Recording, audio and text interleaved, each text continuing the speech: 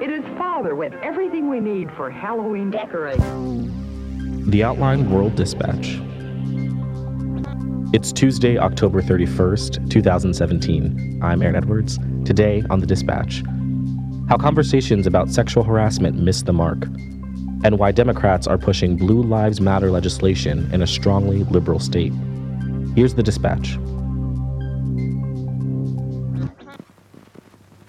Power. In the past few weeks, powerful men who work in media have been exposed as serial sexual harassers. Why did it take so long for these so-called open secrets to be made public? How many women feel unsafe in their workplaces because of these men? Why did they feel like they couldn't come forward until now? These conversations are also being co-opted by commentators who are using the industry-wide reckoning as an opportunity to talk about, well, literally anything else. Gaby Del Valle has been covering some of these allegations and the conversations around them. Hi, Gaby. Hi, Aaron. Talk to me about one of the more recent examples of these allegations coming to light and how the conversation got co-opted and changed. So Mark Halperin, who's a political journalist who's been around for several decades, was recently accused by 5 different women of groping them in the office, rubbing his erection on them. In one instance, he asked a woman to meet him in his office, and then when she closed the door, he said, "Sit on my lap," and she freaked out and didn't know what to do. And she did it because, again, she didn't know what to do. And apparently it happened several times, and after every time, so she felt ashamed, she was confused, she didn't know what had happened. And a lot of people have turned the Halperin allegations into an opportunity to talk about why you shouldn't have closed-door meetings in your workplace, or why men shouldn't meet with women unless their wife is around, and how they should follow the Mike Pence rule of never being alone with a woman who's not your spouse. And all of this just kind of shifts the conversation and makes it about something else. It's no longer Mark Halperin allegedly harassed and assaulted several women that he worked with, but it is kind of this reframing of the same things that women have been told for decades. And other people have turned this into an opportunity to chastise women for even talking about this. In the wake of the monstrous sexual abuse accusations against Hollywood mogul Harvey Weinstein, many actresses started telling their stories, prompting the hashtag #MeToo campaign. A few weeks ago, Emily Rooney, who's the host of a show called Beat the Press, talked about the hashtag #MeToo movement and how it makes her uncomfortable that journalists are, quote, making themselves part of the story. It's not that there's anything illegal about it. It's not you're violating some journalistic standard. But the minute you start doing that, you're making yourself the story. And the entire point of the hashtag was to show people that sexual assault and harassment were pervasive. It wasn't just Harvey Weinstein. It wasn't just Hollywood, but every industry. Which seems to me like it's widening this circle well beyond, I think, what it was originally intentioned with Me Too. The point that Rooney was making was that journalists should be covering this without making themselves a part of the story. But there's pervasive sexual harassment in the media. It's not a coincidence. It doesn't happen every now and then. A couple of weeks ago, after the Weinstein allegations, there was the Shitty Media Men spreadsheet, which was only up for a few hours. It had allegations against dozens of men who work in media, most of them in New York City. So if you're saying that journalists shouldn't be making themselves a part of the story, then you're saying that journalists who have been assaulted or harassed by their colleagues or by their bosses should just be quiet and not talk about it. And that's the same thing that people have been saying to victims of sexual assault forever. What this story gets at least the story that you're examining, is this idea that people feel compelled to provide what they see as a solution to the problem. It's like, oh, these are happening in closed doors. Let's stop the closed door meetings. Or, this is happening with guys who have big salaries. Maybe we should examine the wage gap. It's a very strange tangential approach to figuring out how to solve these problems as opposed to just tackling it head on and saying this is a case of a man who assaulted a woman and we need to talk about how that person's going to be penalized for it. Yes, absolutely. A couple of days ago, I saw a person say, it's interesting how all of these people who have allegations of sexual assault against them are also people with dislikable personalities, or they're brash, or they're mean, or their politics are bad. And it's like there's no – like people are looking for an explanation aside from men assault women and men assault people who aren't women also. But it's generally men who are doing the harassment and the assaulting.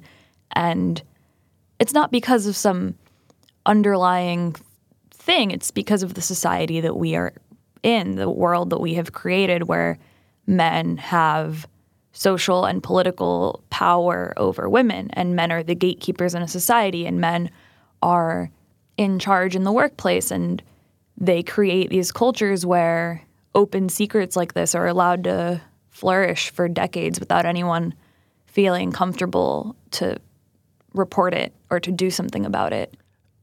So I know that we're not the thought police. We can't really change how people are going to react to a lot of these stories. But if we were to think a little bit more critically about how we could respond to these things in a way that centers the right conversations, what do you think that looks like?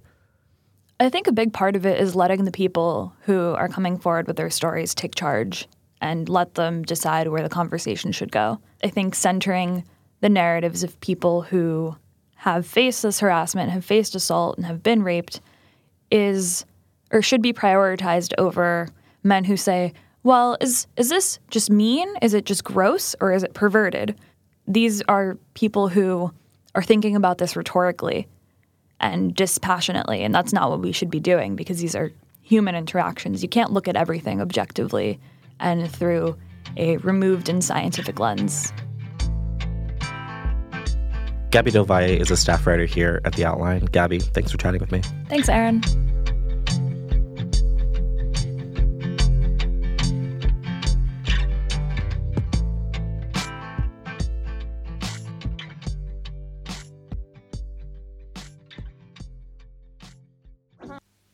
Power.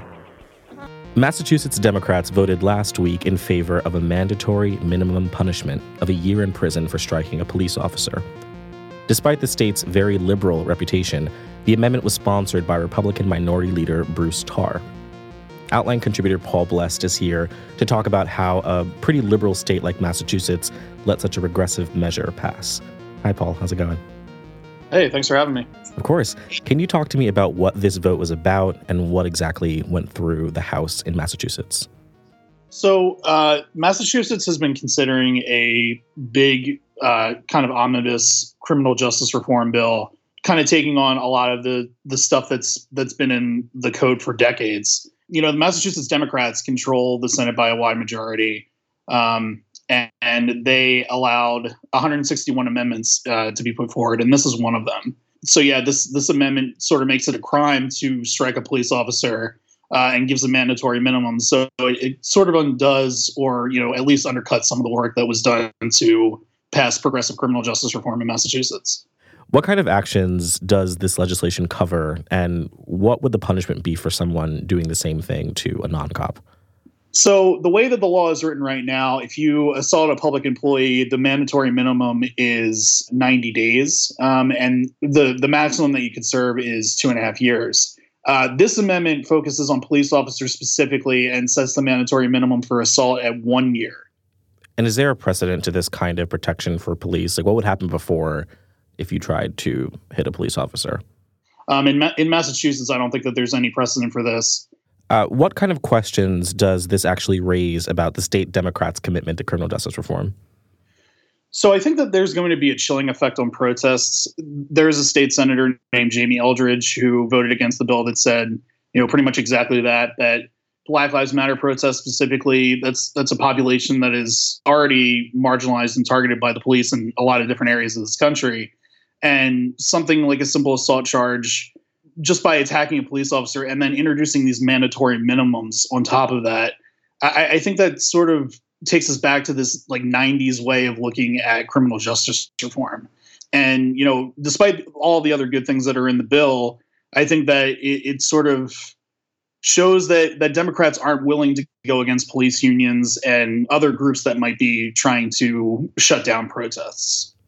And not to be alarmist, but is this effectively a legislation that if it goes all the way through Massachusetts process could be used, as you're saying, to put protesters en masse in prison under the guise of, they're attacking police officers when they protest or when they have these demonstrations?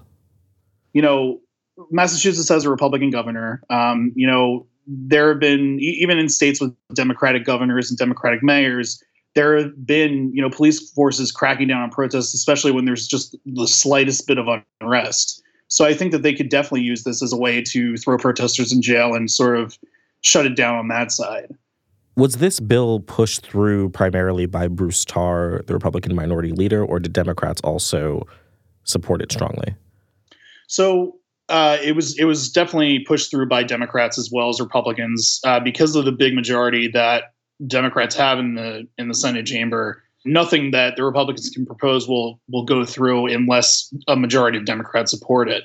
And the first time that this came around, the bill passed 22-15, and the second time there was another vote on it, and it was 31-6. So an overwhelming majority of Democrats voted for it the second time around, at least, and a slim majority voted for it the first time around. It seems like with everything happening on at least the federal level with Trump and a lot of the anxiety around criminal justice in the country right now, that Democrats would have an impetus to be a little bit more progressive with the way they vote, especially in a state that already has a very strong liberal hold on it. So what do they actually have to gain with pushing through a measure like this? Yeah, you would think that. Right. But, it's hard to say. I think that, if you look at like sort of the way that criminal justice in this country has been run for centuries at this point, the police have always protected people in power. They've always protected wealth. And I think that that's something that the two parties still share very much today. Does this feed into the narrative of the war on cops that we've heard a lot about?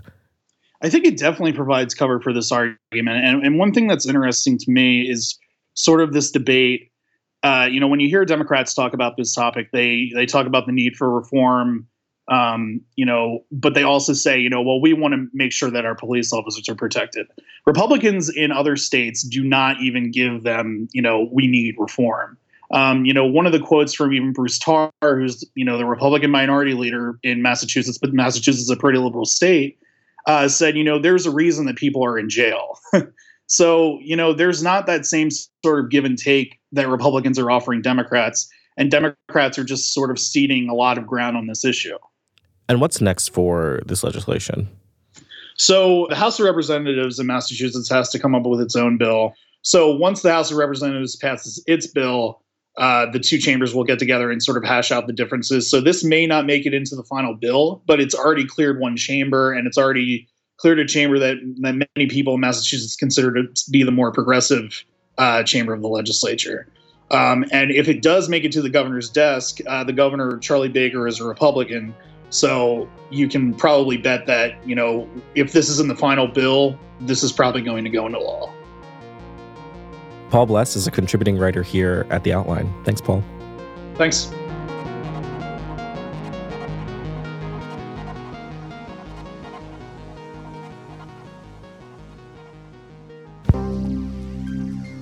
That's it for The Dispatch. If you like the show, you can find us in all the usual places: Apple Podcasts, Spotify, Overcast, everywhere. And while you're out trick-or-treating, you should tell people about this podcast. Spread the joy and spread some candy. Thanks for listening. I'm Aaron Edwards. We'll be back tomorrow.